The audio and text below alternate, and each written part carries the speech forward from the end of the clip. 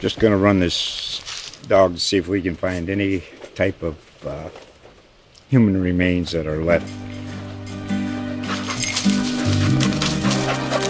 Listen to Where Secrets Go to Die, The Disappearance of Derek Hennigan.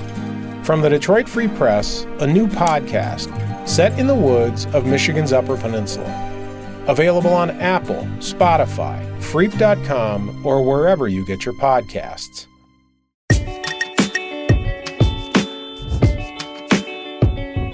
Hello, and welcome to the Thunder Buddies podcast. I am joined by the great Joe Mussatto on this fine morning.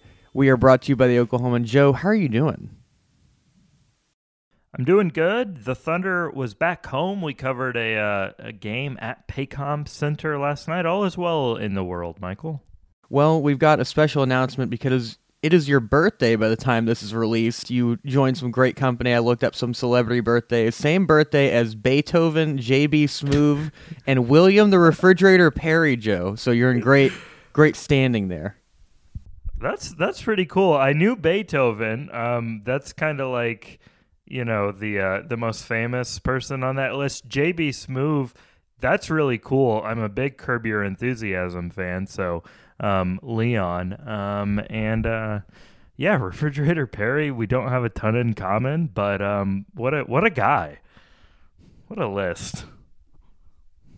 That's right. Who just used their, brute force, big imposing people. They used to call me Refrigerator Mussatto back in high school, so that makes sense. Well, anyways, we hope you have a good birthday. Do you have any good birthday stories or a best birthday gift you've ever received before we get into the game? Oh boy, putting me on the spot with that one. Not like, I can't think of really like one in particular that stands out. I usually, you're putting me on the spot here. I usually, shy away from making my birthday a big deal. Usually spend it with loved ones, friends, and family. Eat some good food. But yeah, that's about it. Should be good. Yeah, should be a lot of fun. Hope you enjoy that. But like you talked about, pretty entertaining game last night with the Thunder and the Heat. The Thunder end up losing 110-108 in dramatic fashion in one of the weirder Thunder games of the season, which is kind of saying a lot, honestly. But what did you see? Yeah, it was like an offensive case study for how teams can arrive at nearly the same score but go about it different ways, just with the way this one ended. And before we get to that ending, what I'm talking about is the Heat dominated the Thunder from behind the arc, 72-27. The Heat outscored the Thunder from three-point range. And the Thunder, as they tend to do, dominated the Heat from the paint, 62-20. So we talked about the math problem that the Thunder had in Dallas. They also had the same math problem against the Miami Heat. This was actually the first game of the season that the Thunder shot at least 50% and lost. Previously, they were 5-0 when shooting 50% plus from the field. The Heat shot 43%, so the Thunder was more efficient. But Miami had those three balls going. 16 of 29 in the first half, a Miami Heat record for most threes and a half, a Thunder opponent record for most threes and a half, and the most made threes and a half in any NBA half this season. So we witnessed history, Michael. That's pretty cool. I always like seeing history. Yeah, usually they like to see it on the other side of the floor, maybe the Thunder making some history, but it just felt like an avalanche from three. You and I were sitting there, and it just felt like every single shot, it's like, oh, well, that's got to go in. That's got to go in. There was one where I know you and I kind of braced for impact on it because it bounced up, hit the top of the backboard, hit the shot clock, and looked like it was going to rattle in. But just an all-time shooting night for the Heat, which is pretty remarkable for the Thunder to stay as competitive as they were through that game. Obviously, the Heat kind of cooled off, no pun intended, in the second half from three.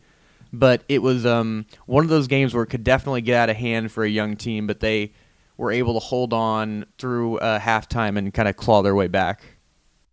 It's really easy to make unintended puns with the Miami Heat when we're talking about, like, hot shooting. Like, it's just it's just bound to happen, and we're trying our best to avoid them. But yeah, I thought it was impressive just how the Thunder withstood that barrage, because the Heat start the second quarter on a 23-4 run, and it's like, oh boy, this one is slipping away fast. And then from the 3:35 mark in the third quarter, from the 3:35 mark in the second quarter to the early minutes of the third quarter, the Thunder goes on a 22-3 run. And the Thunder, which has made a knack for falling behind big and then coming back down by 21 in this one, take the lead as soon as the third quarter, and it set up for a pretty dramatic finish. Yeah, I've started jokingly, like in a tongue-in-cheek way, telling people the Thunder games don't actually start until they trail by 10. That's when it actually really starts going. They give them a little bit of a lead, and then it's like, okay, now we'll start trying. But I think you can bump that to 15. You might be right. I mean, there are some games where it's got to be 20 or 25, and then everybody wakes up, and it's like, oh. But just a weird game. Darius Baisley started in his first game since March of last year. I thought he did a pretty good job, especially in the first half, bringing some energy. Looked like he was much needed on the floor for a team with a lot of slow starts usually, and then did a pretty solid job on Bam Adebayo on the other end. I think that's good analysis. I thought Baisley did bring some energy, and we've talked about slow starts. I mean, really, this was just, it got away from them in the second quarter. They actually started better than usual. Maybe not because of Darius Baisley, but he brought them good energy. He's just a really, let's see here.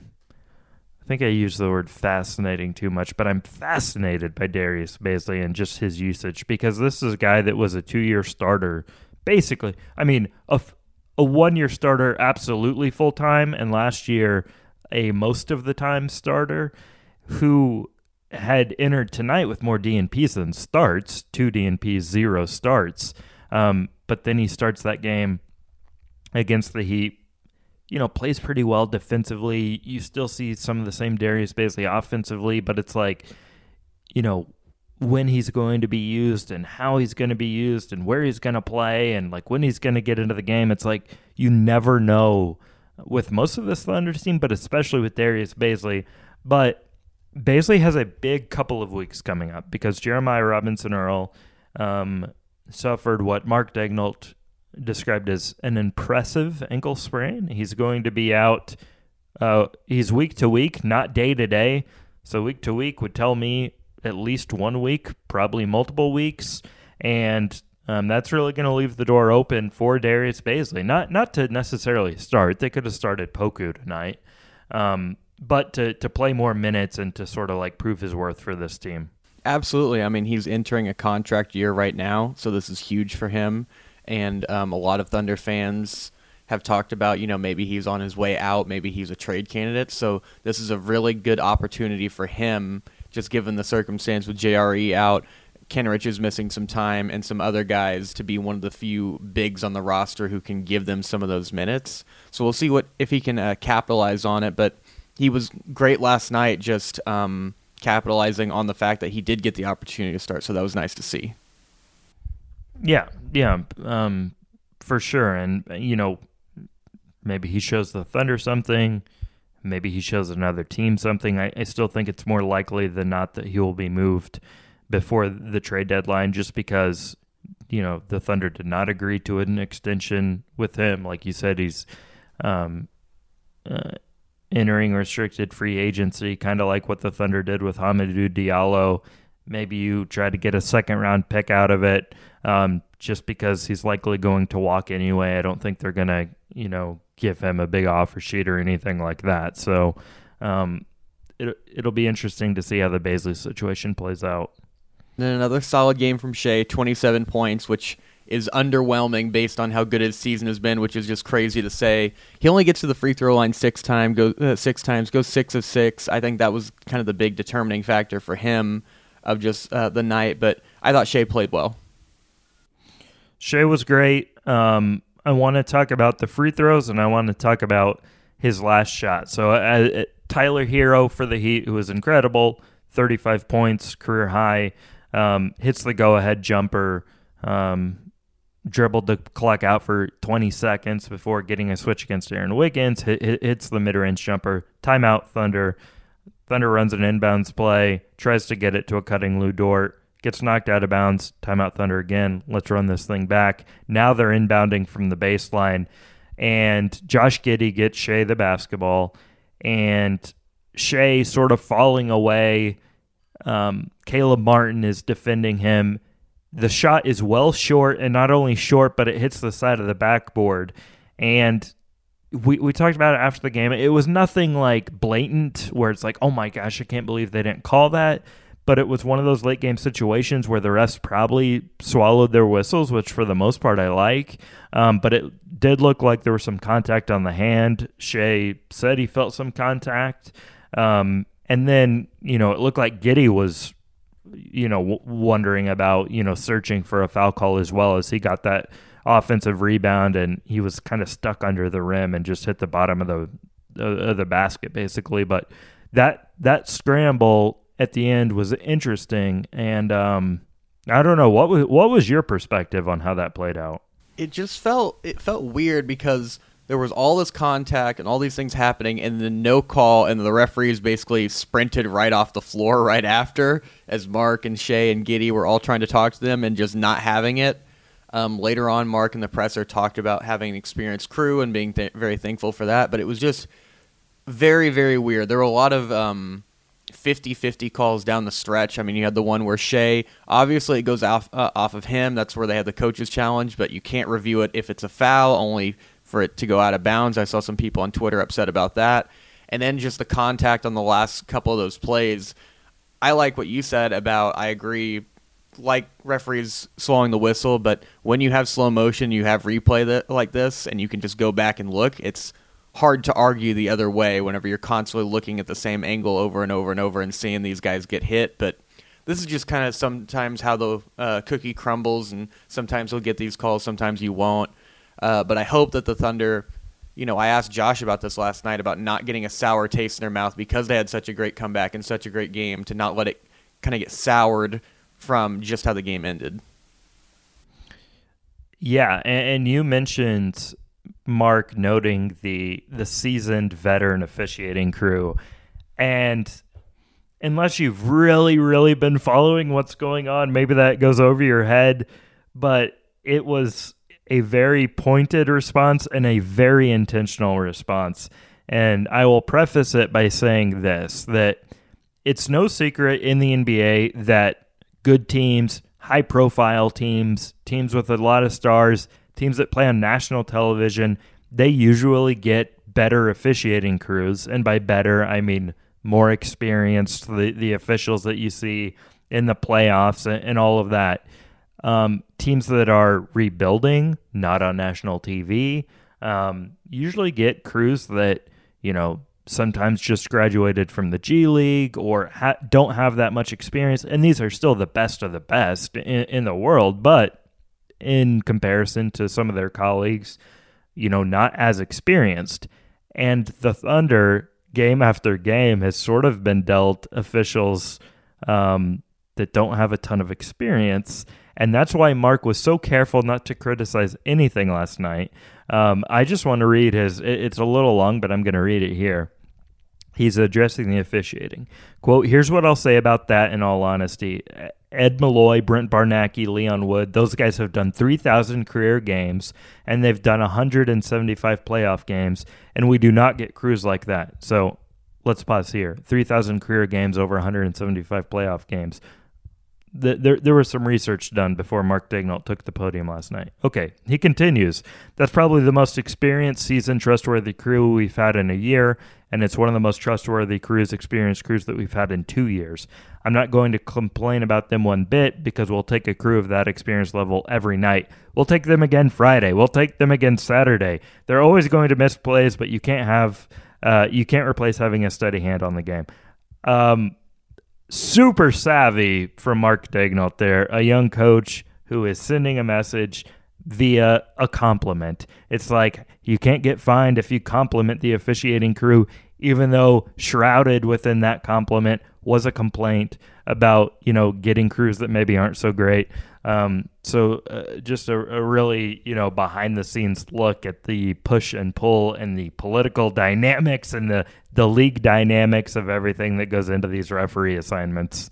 Very savvy. I mean, I remember the Shea one from earlier this season where it's like, yeah, referees make mistakes. They're human too. So great PR by the Thunder to the referees here. Let's see if it pans out at any point. But just to finish up on this game, got to talk a little bit about Tyler Hero. You mentioned the last shot that he hit, but he was just incredible. He has 35 points, one off his career high, tying it for 36. He goes 12 of 23 from the field, 9 of 17 from 3. Tyler Hero had as many made threes by himself as the entire Thunder team last night.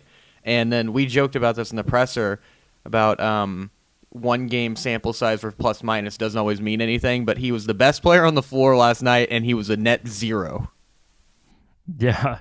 They needed all 35 though. I'll tell you that, especially on a night when, the Heat is not a very good offensive team. I think they entered the night a bottom 10 offense, and that's with, I know Jimmy Butler's been out some, but he was also out last night, injury management. So without Jimmy Butler, someone has to be on the attack, and that was Tyler Hero. I thought he was marvelous. That last possession, they clear out for him. And, Dort's on him. He gets the switch against Wiggins. I thought Wiggins hung with him really well on that last possession. Hero just hit a tough shot over Wiggins' outstretched arm. So big night for Tyler Hero. There was a lot of former Kentucky Wildcats on the floor with him and Bam Adebayo and Shai Gilgeous-Alexander. None of the three played together, but they were all back-to-back-to-back years, if I'm remembering that right. So kind of fun to see those guys. Yeah, it was a good time. Aaron Wiggins, just a pros pro winning player. Aaron Wiggins gives him some more nice minutes. Poku and Trey Mann did not have great nights. They did not play in the second half. Lou Dort was really solid. It kind of under the radar game, but 4 or 7 from 3, or around 50% from 3. He was really efficient.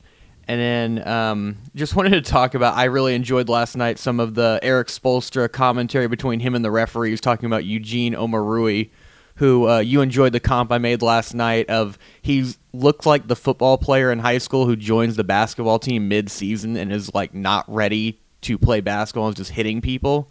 But he was throwing his body all around. And then last thing I'll say is another great J-Dub night. Yeah, J-Dub was awesome. 6 of 10. He's continues to be remarkably efficient. Not a great Eugene night, although I can't get enough of Eugene Omoruyi just because he doesn't look like a normal NBA player, as you've alluded to.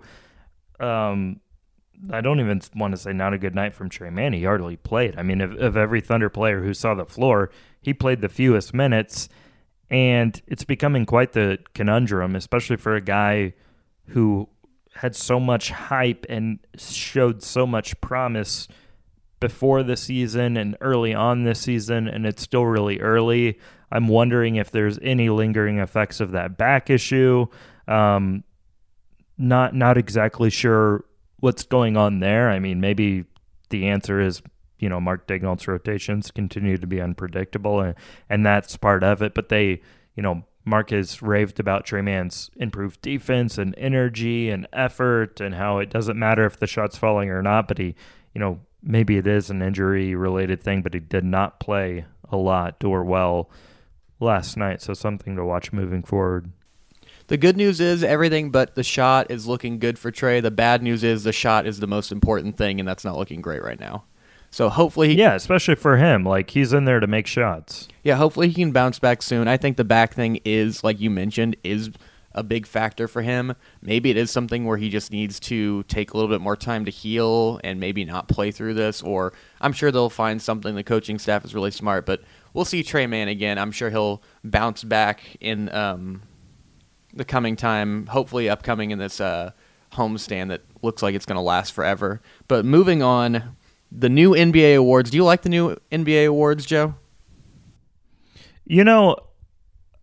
I like that they're... I think the short answer is yes. I think it was far past time that something was named for Michael Jordan. I don't really care about like the old. Well, I don't want to offend his family. No one really knows the old commissioner or whoever's name was on this MVP trophy. Before Michael Jordan, obviously they renamed the other ones. We'll get into that. I like that in general. I always wonder, like, how are these names going to age? Because eventually, some of the great players we have now are going to be out of the league, and you're going to want their names on something. So I'm almost wondering if, we're going to have another update, 50 years, 25 years from now. Just, I'm not a trophy designer. I don't know if you knew that. I'm not a huge fan of, like, the figurine, the gold, whatever we want to call it, encased in the glass. I kind of like the standalone statue that's not trapped within something. I don't know if I'm explaining myself, and I'm probably not. So everyone should go look at these the pictures of the trophy. But I'm not a huge fan of the design of the trophies. I don't disagree. I like the MVP one. I like the change on that. The classic one is also very nice, but the other ones are just kind of like glass cylinders with a guy encased in it. And I like the uniqueness of the different awards, and I wish that was something that kind of stayed where you have, the Defensive Player of the Year now is the Hakeem Olajuwon trophy. Have some type of Hakeem block on there or something, and not just a guy in a stance or something. Just very nitpicky, but I like the idea of the new awards. You hit the nail on the head where at some point we're going to need a LeBron James award. That's going to have to happen. They've named some different awards. They had the Kobe Bryant All-Star Game one, the Bill Russell Finals MVP. They did Western Conference and Eastern Conference Finals MVPs with Larry Bird and Magic Johnson. So I'm sure there are plenty of players. They'll run out of awards before they run out of players. But what I wanted to do is we were going to go through these different awards, starting with the Michael Jordan MVP award, and see if we could name those awards after a current or former Thunder player, and we can talk about who and why we chose them. Are you ready, Joe? Let's do this. I'm so excited for this. All right, I will let you start here with the Michael Jordan MVP. Who is your Thunder MVP representative here? There are two obvious choices, but I'm going to go with Kevin Durant. The Kevin Durant MVP trophy, the Thunder's first MVP, the iconic MVP speech.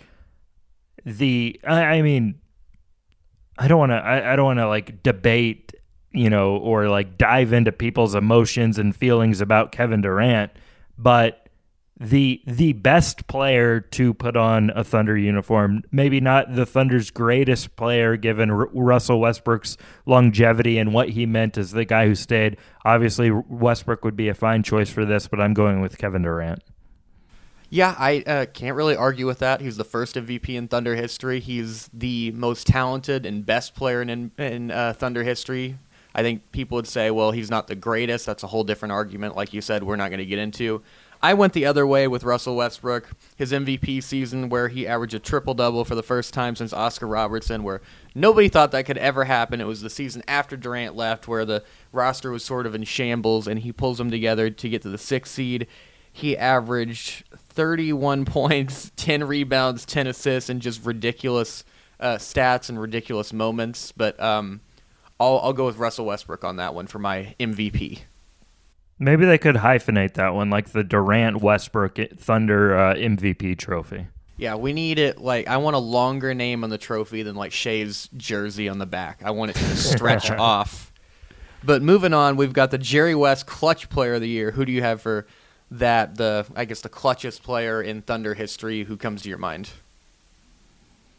Okay, so I feel like the way I picked these awards in order of how I picked them make more sense than going in this order, but I really like this because other names you might think of are going to come up later in this program. I'm picking Shai Gilgeous-Alexander, and maybe that's recency bias, but we have seen Shai, him, as we say, hit some very clutch shots. The game winner against the Clippers last season, the huge shot at Staples Center against the Lakers. last season, the game winner against the Wizards this season. I haven't looked this morning, but was the leader in clutch points this season. So he's done it even this year. Just seems to be a guy that you're comfortable with the ball in his hands late in the game. So the Shea Gilgeous-Alexander Clutch Award, if you can fit all that on one trophy. Yeah, that'll have to be a wraparound name and title on there. But yeah, he's been clutch this year. I can't really argue with that. He's been clutch since he got with the Thunder. He's been a clutch free throw shooter, which was fun last night when I asked him about going from 80% across the board to 93% this year. And a lot of guys, they try to improve on their free throws and they can't. And he took a long pause and he goes, I just try to imagine every free throw is a game winner, and it's worked so far. And then he knocked on the wooden table for good luck there. But yeah, can't argue with Shea. I will, on the other end, I had Chris Paul in his one season with the Thunder, which it didn't end properly as they lose in Game 7 of the Rockets, but his true shooting percentage outside of clutch time was 60.9% and then rose to 67.8% whenever it got to the final 5 minutes within 5 points. He just had all those turnaround jump shots, those mid-range shots, and I don't know if you remember, but just like every fourth quarter just turned into Chris Paul time, and he would just take over, and it felt like he was always going to come out on top. Oh, I remember it well. And Chris Paul was second on my ballot. Maybe he gets knocked a little bit for only being here for one season, but that was such an overachieving team, and it makes no sense that they were as good as they were. And part of it, wasn't really sustainable over the long term. It really had to do with how much better they were than their opponents in clutch time, and that was all Chris Paul. That was that mid-range jumper. He was just money from there, had a total handle on the game. So Chris Paul would have been my second choice, but it is a very good pick by you. I appreciate it. My second choice for that one was Russell Westbrook for his MVP season as well. I didn't make any rules for this or tell you, but I just decided not to put anybody for to win multiple awards. But Russ, just some cartoonish clutch numbers during his MVP season, which was a big part of why he won MVP that some people forget. And then we'll move on to the Hakeem Olajuwon Defensive Player of the Year trophy. Who comes to mind whenever you think of defenders in Thunder history? Defensive Player of the Year, there's some pretty good answers for this one. I went with Andre Robertson just because he was such an impact defender on really good Thunder teams and a guy that is known solely for his defense. And that's the reason he was in the NBA. So I went with Andre Robertson. Also, had such a tough finish to his career with that injury. I've got two more names I listed, but I think you're going to name one of them, so I'll let you go ahead. Had to go with Eric Congo. Serge Ibaka, to this day, is still the best shot blocker in Thunder history and came in second Defensive Player of the Year voting in 2012 behind Tyson Chandler. Just a monster defensively on the block, just swatting shots and leading to a lot of those fun Thunder fast breaks with Durant, Westbrook, and Harden. He's not the type of guy like Robertson where you can kind of just put him on anybody, but still effective nonetheless, as you're seeing with a Thunder team this year with no real rim protection. Yes, Serge Ibaka was one of the three I considered, and the other one is Lou Dort. I think you gotta throw Lou Dort in there if he sticks around and keeps playing this kind of defense. For sure, yeah. I just I'll take Serge. I guess I'm going more nostalgia on all these. You're the only one of the current players so far, but maybe that'll change going forward. Next up, we have the Wilt Chamberlain Rookie of the Year. Who is the best rookie that comes to your mind in Thunder history? Okay, I've got to make sure my list is right. Okay, well, I mean, bring up the recency bias again. I struggled with this one. I went with Josh Giddey. Josh Giddey would have been, so Kevin Durant in my mind doesn't count for this because he was not a rookie with the Thunder. Josh Giddey would have been a surefire first team all rookie had he played more than 54 games. Obviously got shut down with that hip injury, but 12.5 points per game, 7.8 rebounds, 6.4 assists, shot 42% from the floor, started all 54 games that he played in and played 32 minutes per game, and as much as you can ask for from the 6th overall pick. So I think Josh Giddey is a fine choice here. This is the first one we agree on. I had Josh Giddey as well. I had the same reasoning for Durant where I was like, well, he played for the Sonics. I'm not putting that on there. I had Barry in the back of my head because he talked about the best Thunder rookie seasons of all time, but I was not going to be stopped. I was picking Josh anyways. Like you mentioned, he won Rookie of the Month every single month except for one last year and should have been first team All-Rookie if it wasn't for that. But youngest triple-double in NBA history, one of the younger players in the league playing last year, and blew away all expectations and had a really nice year. Yeah, all good reasons. Are we down to, how many are we down to now? We have the Sixth Man of the Year and Most Improved left. Okay, So we'll which go one to are the we going Sixth Man to? here right now. This is a layup. Notice how I'm going first on all these to take what I see as the obvious answer. It's James Harden, who won Sixth Man of the Year in 2011-12. I don't think it's it's well known around here that James Harden was not a starter for the Thunder and that he came off the bench, and what a player he was in those 3 seasons off the bench. So the James Harden Sixth Man of the Year trophy. Yeah, there's no argument against that. I also had James Harden, but instead I'll just shine some light on, I guess, who should be number 2, and that's Dennis Schroeder, who probably still should have won the Sixth Man of the Year during the 2020 season during the bubble. I think he lost to Lou Williams and Montrezl Harrell, who get bounced out in that 3-1 lead loss to Denver. But Schroeder was incredible that season. We talked about the clutch numbers with that 3-guard lineup and with Chris Paul and with Shea that year, but Schroeder was a big part of that as well, and I just wanted to show him some love and recognition here, even if we have James Harden as the best Sixth Man in Thunder history. I also considered a guy who has his jersey hanging in the rafters, Nick Collison, just because it seemed like something maybe should be named after him. But, you know, not a traditional, like, sixth man. We usually think of scorers, but, you know, was primarily a bench player and, you know, had a nice little connection there with James Harden. So Collison would have been second for me. Very nice. And then last but not least, I didn't know that George Mikan was this guy who improved all that much. I try to be a basketball historian. Maybe I'll ask Barry about that. But the George Mikan Most Improved Trophy, who do you have for that? So by default, I chose Russell Westbrook for this because I had not yet named something after Russell Westbrook.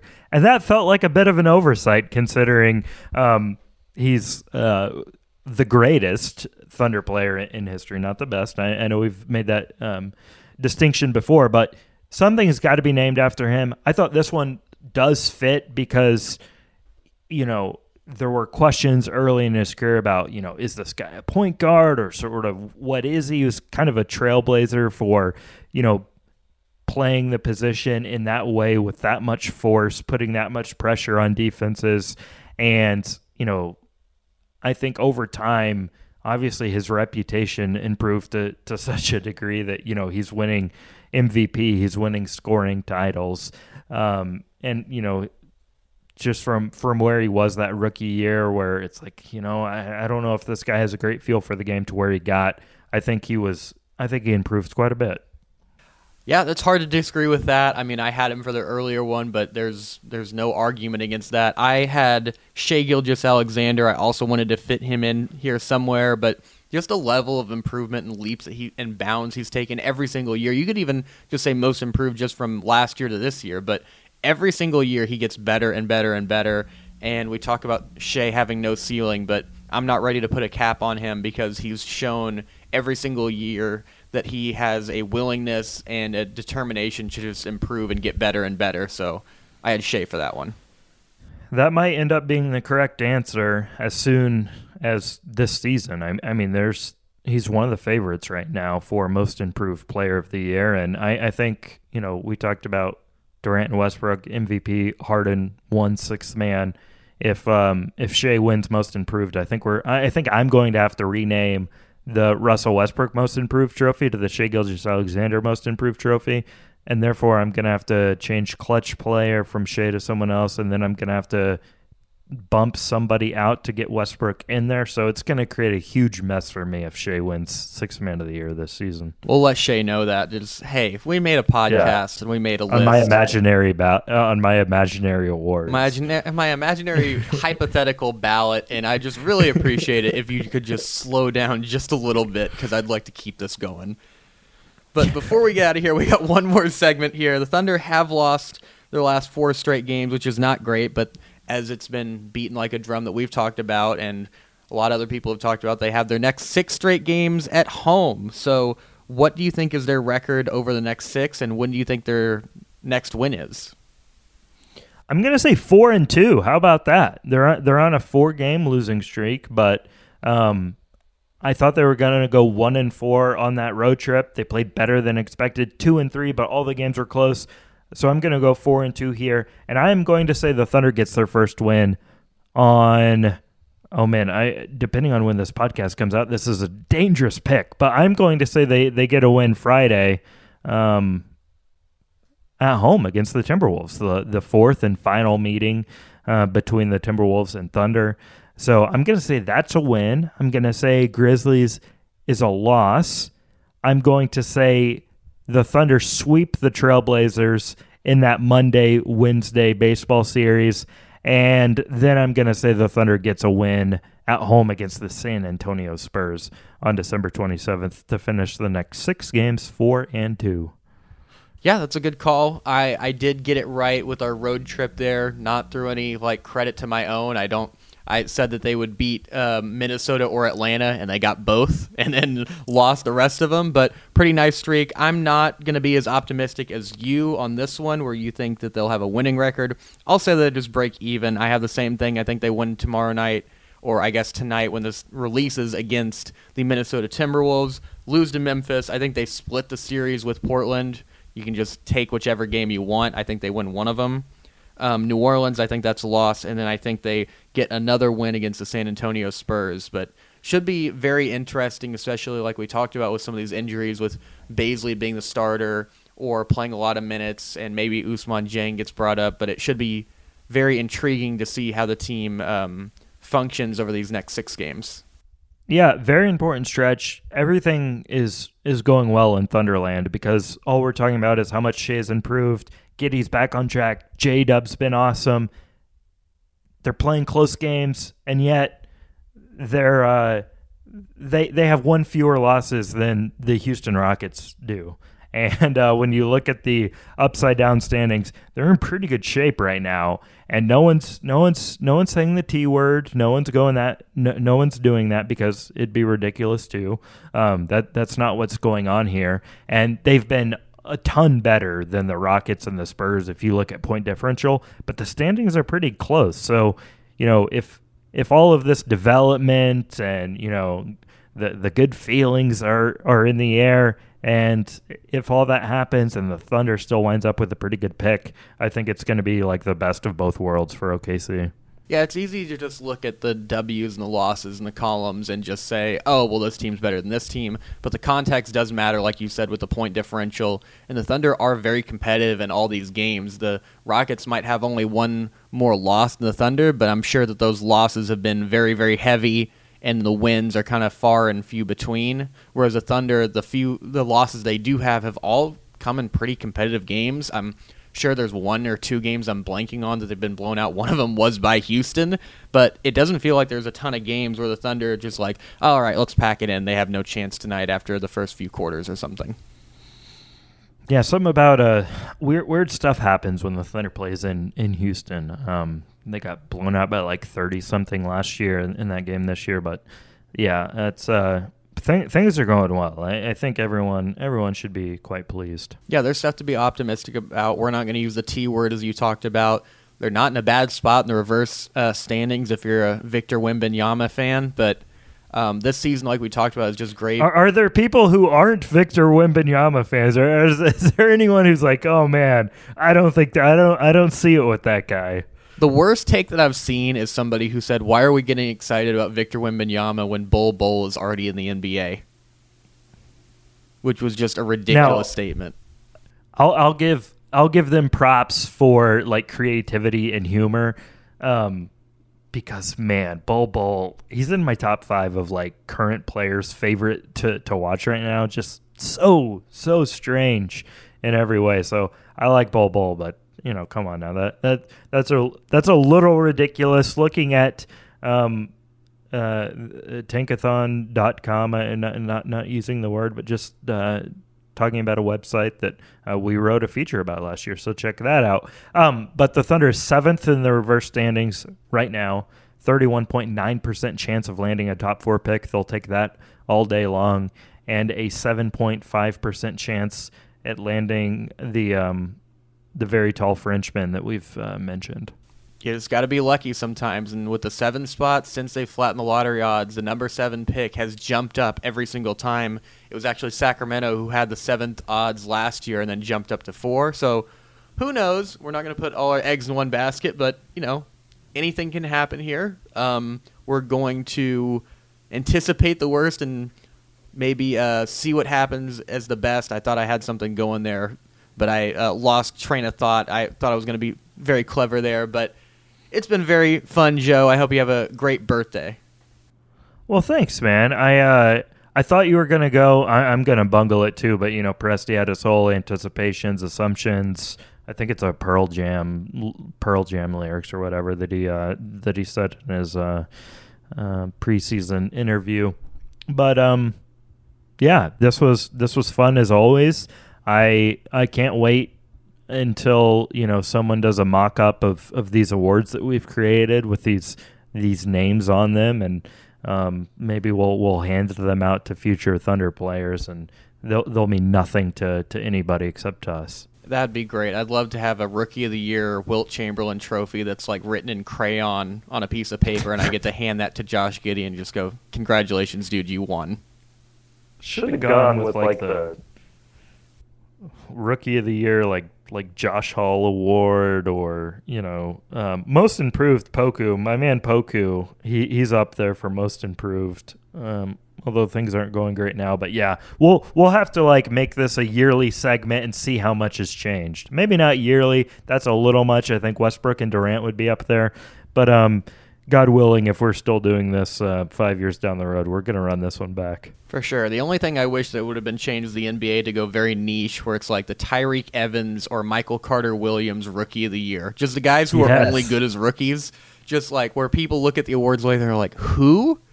It's like, do you not know that Tyreek Evans was like the greatest rookie of all time? Just jokingly. But it's been fun, Joe. I'll let you get out of here and get to your festivities. Do you have anything to plug before we finally get out of here? Look out for the oft-mentioned Isaiah Joe feature. Other than that, that's about the only big thing I'm working on right now. Today, as we're recording this, is December 15th, which is an important day on the NBA calendar when pretty much 90% of the league is now eligible to be traded. I would not expect anything in the next few days or really next few weeks on the Thunder's perspective, but that's always something to watch as we now kind of dip our toes into trade season. For sure, and we'll have all the coverage for you on the Oklahoman with that. Follow Joe, follow myself, follow our Twitter account for the podcast, @ThunderBudPod. I got it right the first time this time, but we'll keep you updated on all those things. And thank you so much for listening. We are brought to you by the Oklahoman, and we will be back on Tuesday.